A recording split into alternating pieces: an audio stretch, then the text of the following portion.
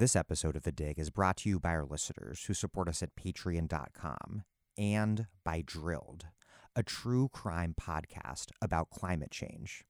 You may often wonder why oil companies spend so much money producing feel-good ads unrelated to what the companies actually do.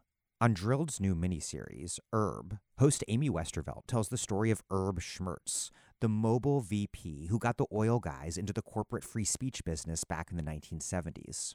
Amy uncovers how Herb's work influenced all this nefarious feel-good messaging from oil companies today, and explores Mobile's role in setting the legal foundation for the expansion of corporate free speech in Supreme Court cases from Bilotti to Citizens United. If you like The Dig Presents, you might also like Drilled. Listen to Drilled wherever you get podcasts.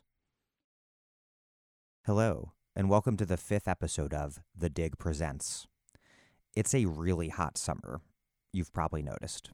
It's clearer than ever that we need to decarbonize our economy, and fast. With that in mind, people in some states are fighting to make their electricity systems publicly owned, meaning they would have no profit motive and could be governed directly instead of just regulated. One example, the Build Public Renewables Act in New York, which recently passed, will require the state's public power provider to generate all of its electricity from carbon-free energy by 2030, helping the state meet its climate targets. But there's one public power project in the U.S. that's been around for a while. The Tennessee Valley Authority, which is almost 100 years old. Reporter Darna Noor has this story about the TVA, past and present, good and bad, and what lessons we can learn from it.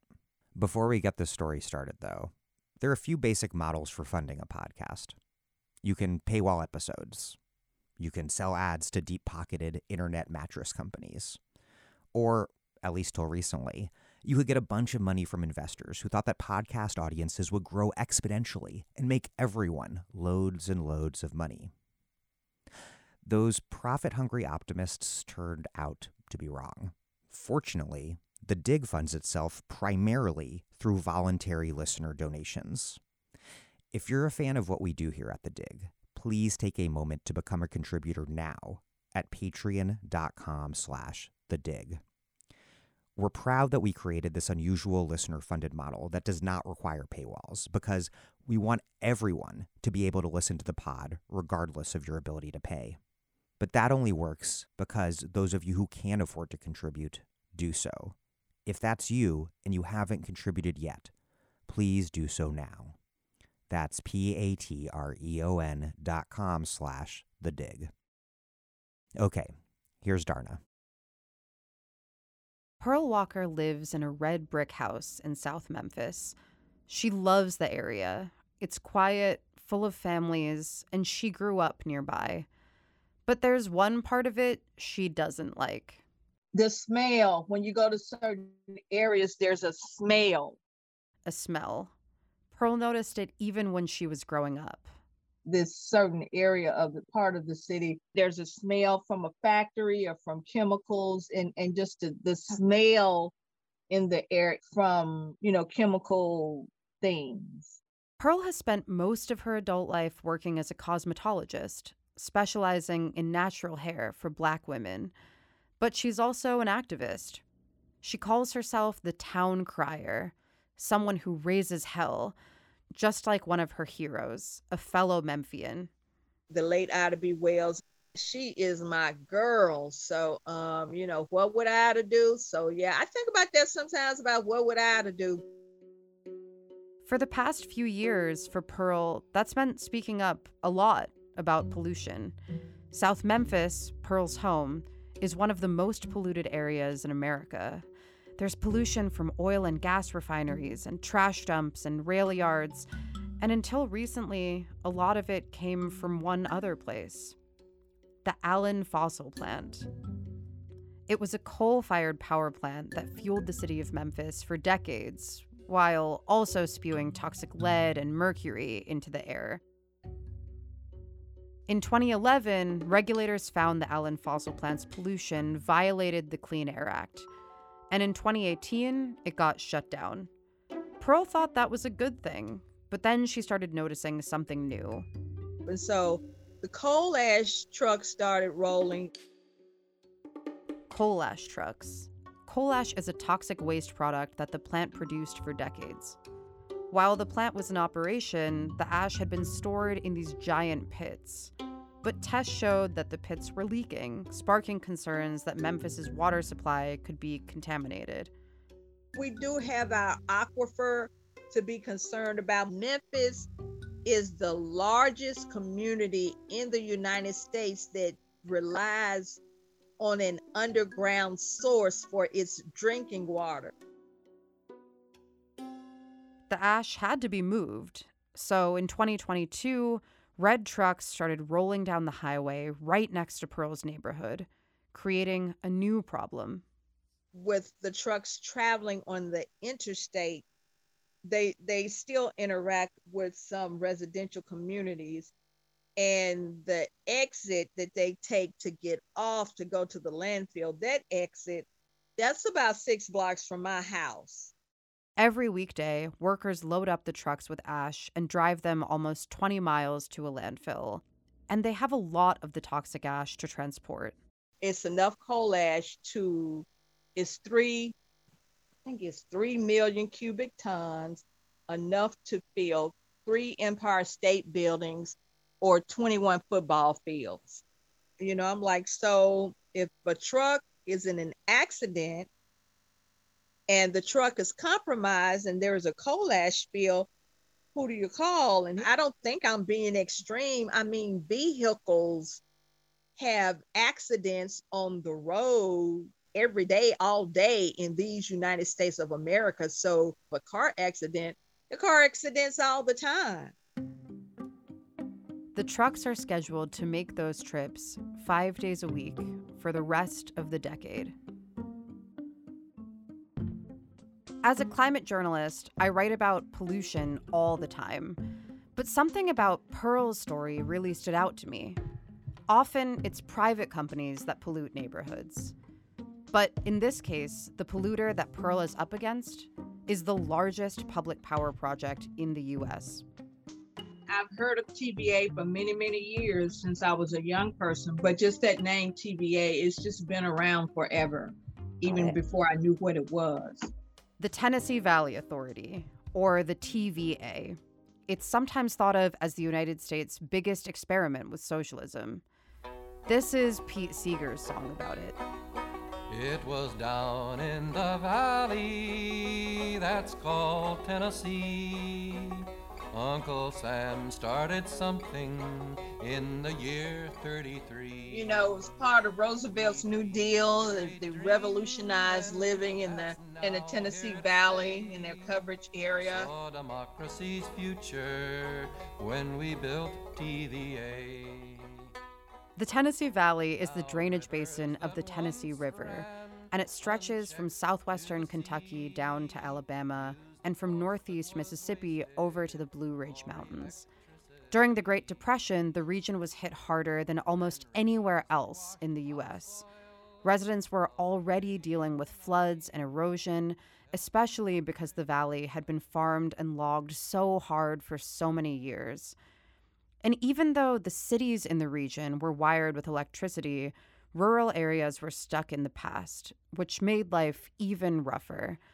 In 1932, in the midst of the Depression, President Franklin Delano Roosevelt got elected, and he made a plan to help the region recover by harnessing the power of the public sector. Goes hand in hand a broad plan for the permanent improvement of the vast area included in the whole of the Tennessee Valley. It will add to the comfort and to the happiness of hundreds of thousands of people, and the incident benefits will reach the entire nation.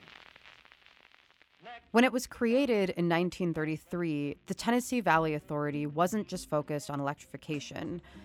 It was responsible for agriculture, river and flood management, and creating public jobs. But it also aimed to bring affordable, reliable energy to a part of the U.S. where not everyone had it, a place that private capital was leaving behind. To do so, it hired its own workers to undertake huge energy infrastructure projects. The agency's slogan was electricity for all. By 1934, just 1 year in, the TVA had hired more than 9,000 people, built 16 hydroelectric dams, and sold their electricity to people across the region.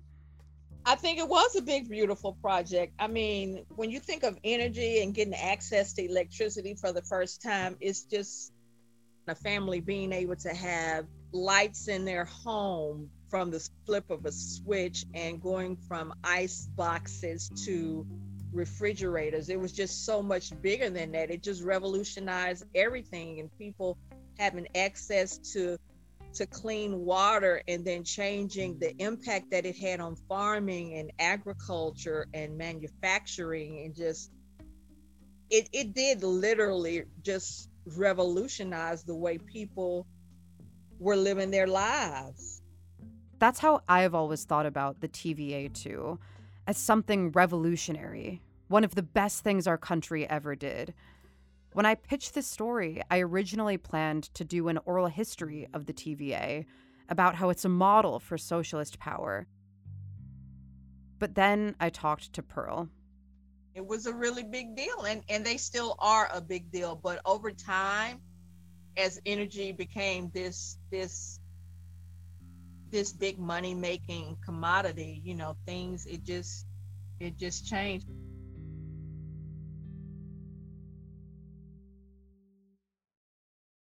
This episode of The Dig is brought to you by our listeners who support us at patreon.com, and by Haymarket Books, which publishes loads of great left-wing titles, perfect for Dig listeners like you. All Haymarket titles are currently 40% off as part of Haymarket's Summer of Struggle sale. Browse more than 1,000 Haymarket books from authors including Angela Davis, Arundhati Roy, Kianga Yamada-Taylor, Eve Ewing, Aja Monet, Mariam Kaba, Naomi Klein, Rebecca Solnit, Olufemi Taiwo, Muhammad Al-Kurd, Noam Chomsky, Howard Zinn, Mike Davis, Mark Lamont Hill, Astra Taylor, and many more. All 40% off till the end of August. Head over to haymarketbooks.org to browse Haymarket's full catalog and help ensure the future of radical publishing by making a purchase today.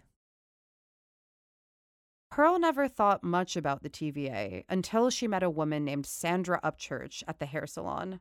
This was probably around 2017 or 18. And at that time, Sandra worked for SACE, Southern Alliance for Clean Energy. SACE. It was a local group doing environmental justice organizing. And so she would come and get her hair done, and we'd have these conversations, and she'd be talking about this energy work and just different things we'd be talking about and stuff I was involved in. They talked about pollution facing their communities. She was able to gather that I, was, active in the community.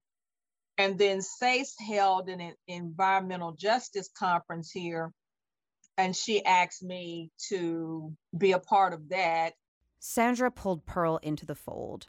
Pearl went to the conference and started helping SACE out with the work they were doing, researching environmental hazards and telling other community members about what was going on. And through that process, she learned about other things, too, like rising energy bills in Memphis, one of the poorest cities in America, a lack of investment in renewable power sources, and crumbling infrastructure that seemed to be getting worse in Pearl's neighborhood.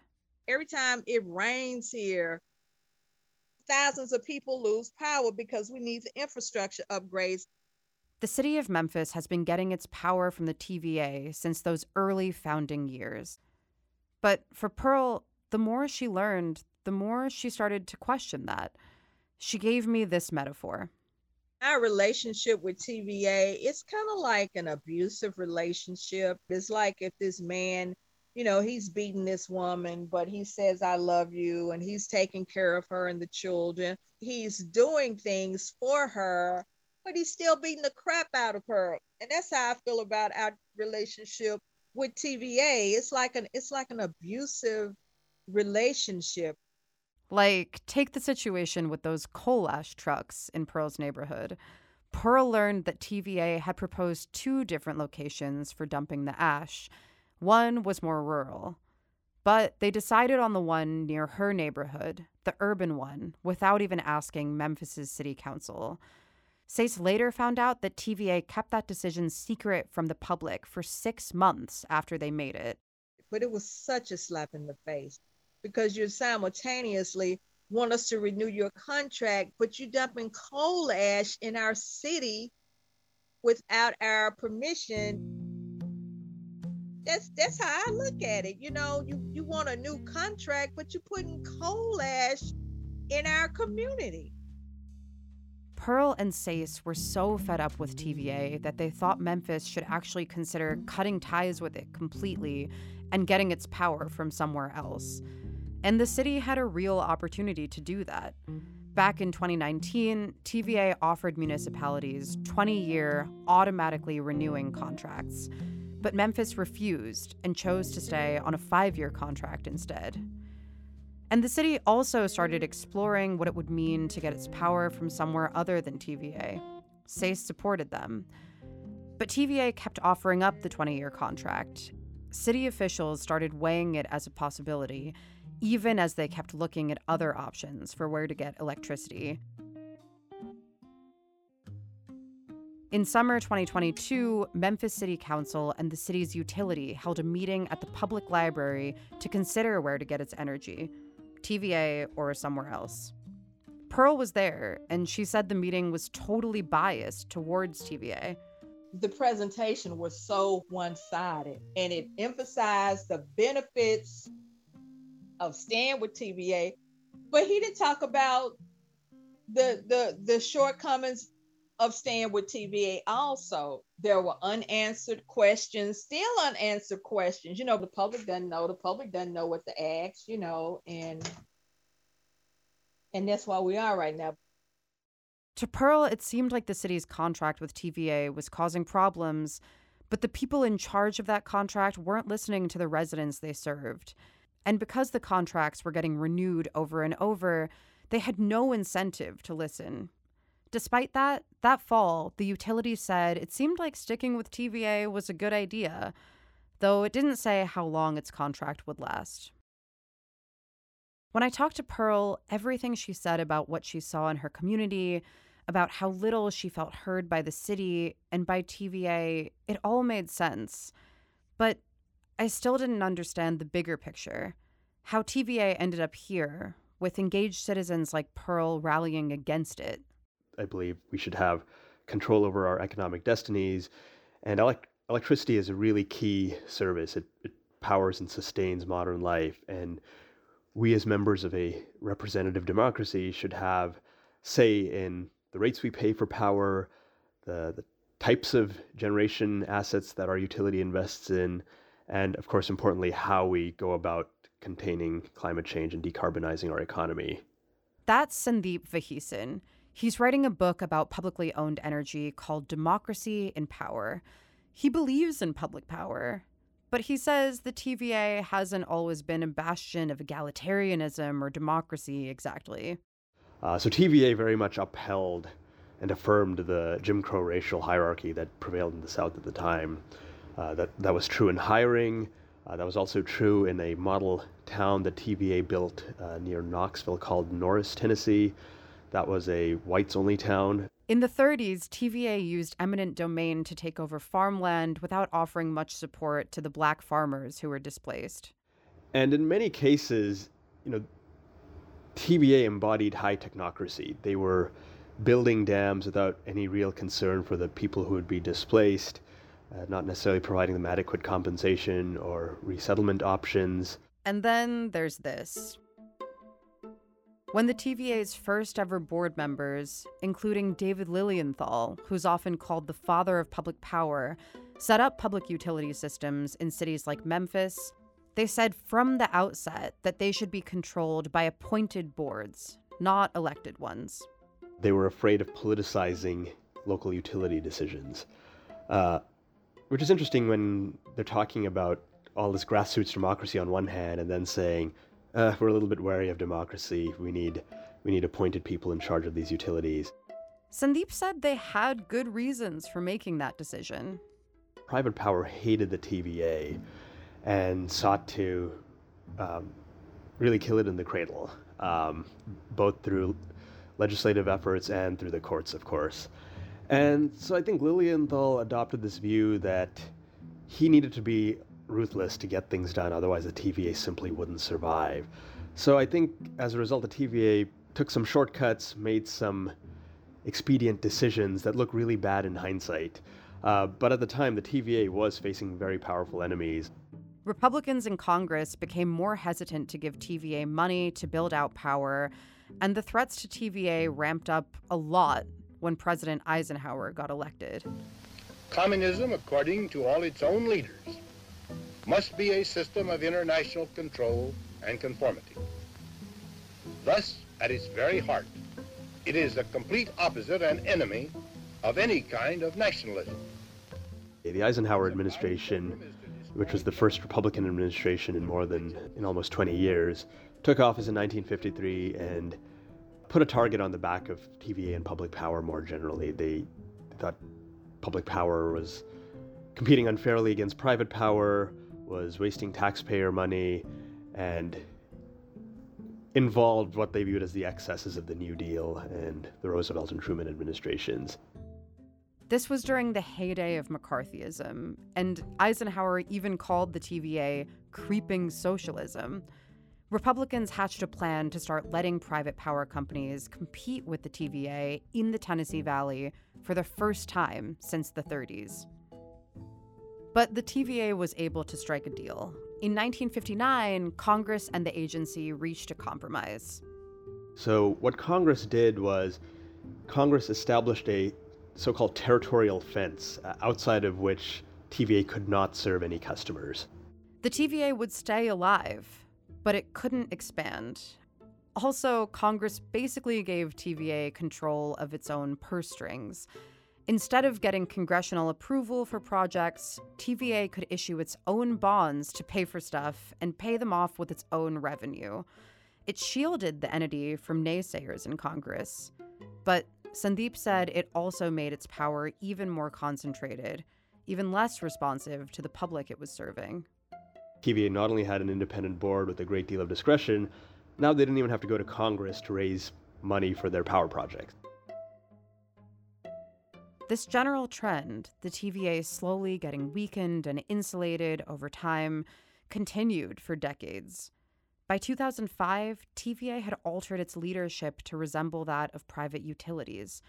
That meant the board, already appointed, not elected, transitioned from full-time to part-time and lost control of day-to-day operations.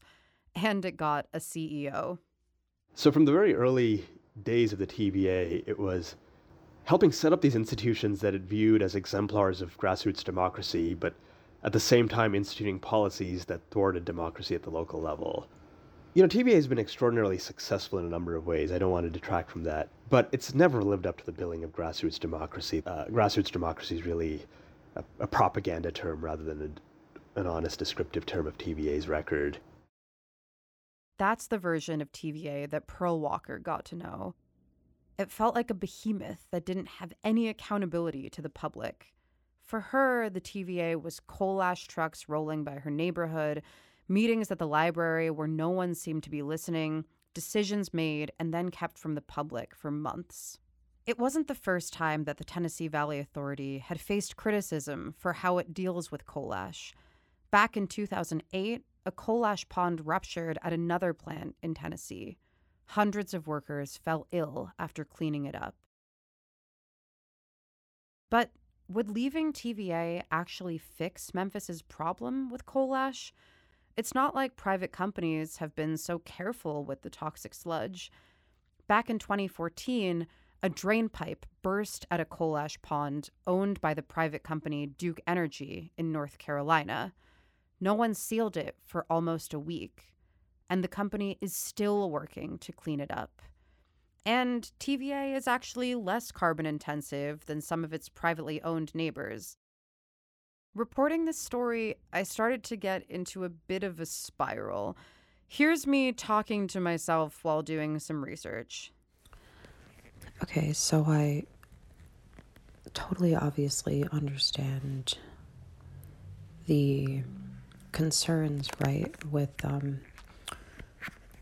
with the coal ash pollution, but I don't know, man. I mean, the idea that leaving public power behind and going out into like the market to get power from a competitor or whatever is going to fix this. It's just like, There's been some, kind of wondering, I guess, about whether or not the TVA is up to the challenge of, sort of decarbonizing and bringing on new wind and solar and things like this. What do you make of the idea that that it might be time for some municipalities to leave the TVA? I certainly understand the temptation, but I think it's a dangerous path. I believe the TVA is a good institution, and it can certainly be redeemed and made more publicly accountable. And exit is a way of accelerating the growth of private power. Sandeep says abandoning the TVA might seem enticing in the short term, but right now, in practice, that could mean conceding power to companies that have no obligation, not even a nominal one, to the public. If Memphis did leave the TVA, rates for other TVA customers could go up, lots of workers could lose their public jobs, and Sandeep says without Memphis, its biggest customer, the TVA itself might not last. So, in the near term, exit might seem appealing, but in the long term, I think large scale exit threatens to unravel the TVA system. And I do worry that frustration with TVA could help those who support privatization.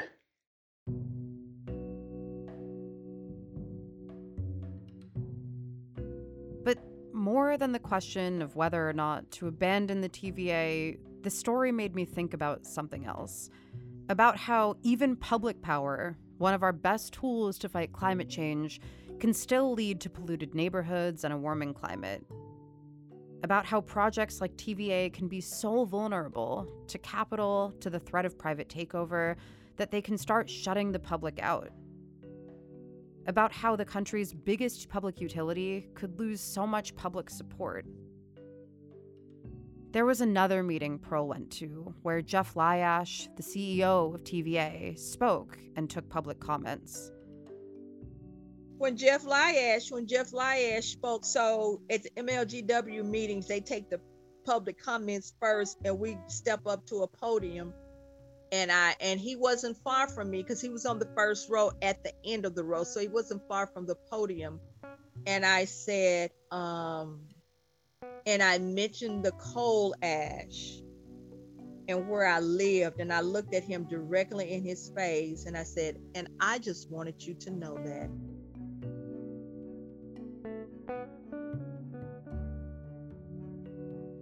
They're reckless and irresponsible. So they do all this talk about what all they're doing for the community and stuff, but it's money you made from charging people.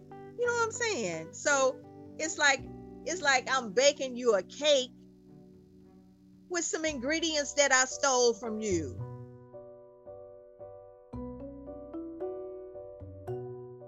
In December 2022, Memphis rejected the 20-year contract with the TVA, opting instead for a 5-year contract. That gives TVA some time to rebuild its relationship with Memphis and environmental activists. So far, Pearl says they haven't been doing the best job. Back in February, TVA imploded smokestacks at the old Allen Fossil plant. They only gave the community 24 hours notice about the demolition. Pearl was pretty mad. But still, there are some positive signs. In January, 6 new TVA board members who were appointed by President Biden joined the agency, taking over the Trump-filled board. And the Inflation Reduction Act, passed last year, opened up incentives that could help public entities like TVA build wind and solar, though it remains to be seen how much the agency will actually use them. Meanwhile, Pearl sees the signs of climate change all around Memphis getting worse. Here in Memphis, we're having 3 seasons in 1 week. And then the rivers, what's going on with the rivers, all that is climate change. Oh, I got to give you my definition of climate change. So mankind has made the planet sick And climate change is Mother Nature throwing up on us. But Mother Nature's gonna keep throwing up on us. And there are a lot of things that at stake here beyond some damn rates for some electricity. You know, we're talking about the environment here. For Pearl, the question of public power isn't a theoretical one. It's about her daily life, her neighborhood, living in the shadow of these big energy decisions. Pearl wants cleaner air, affordable electricity, and people who listen to her. She says she'll support whatever institution can provide all that. Me, Pearl Walker, I guess you could say I'm the squeaky wheel, or I'm the barking dog that gets attention, but I really don't have any power. She's trying to change that. This year, she's running for city council for the second time in Memphis. TVA also recently invited Pearl to be on a focus group to advise them on their energy decisions. She gave them a presentation about environmental justice this year. She doesn't think it'll do much, but she showed up anyway to say her piece.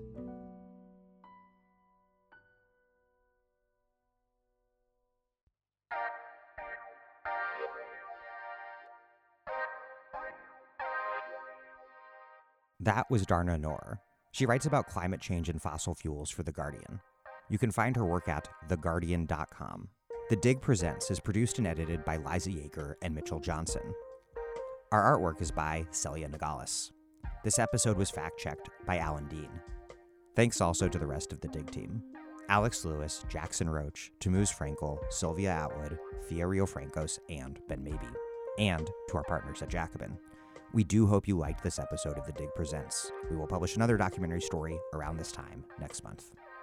Our big goal with The Dig Presents is to bring Dig-style political analysis to a broader and different audience than regular Dig interviews. Please do share it with people you know who might like it, and on social media. Remember, there is a special Dig Presents feed that just includes these documentary stories.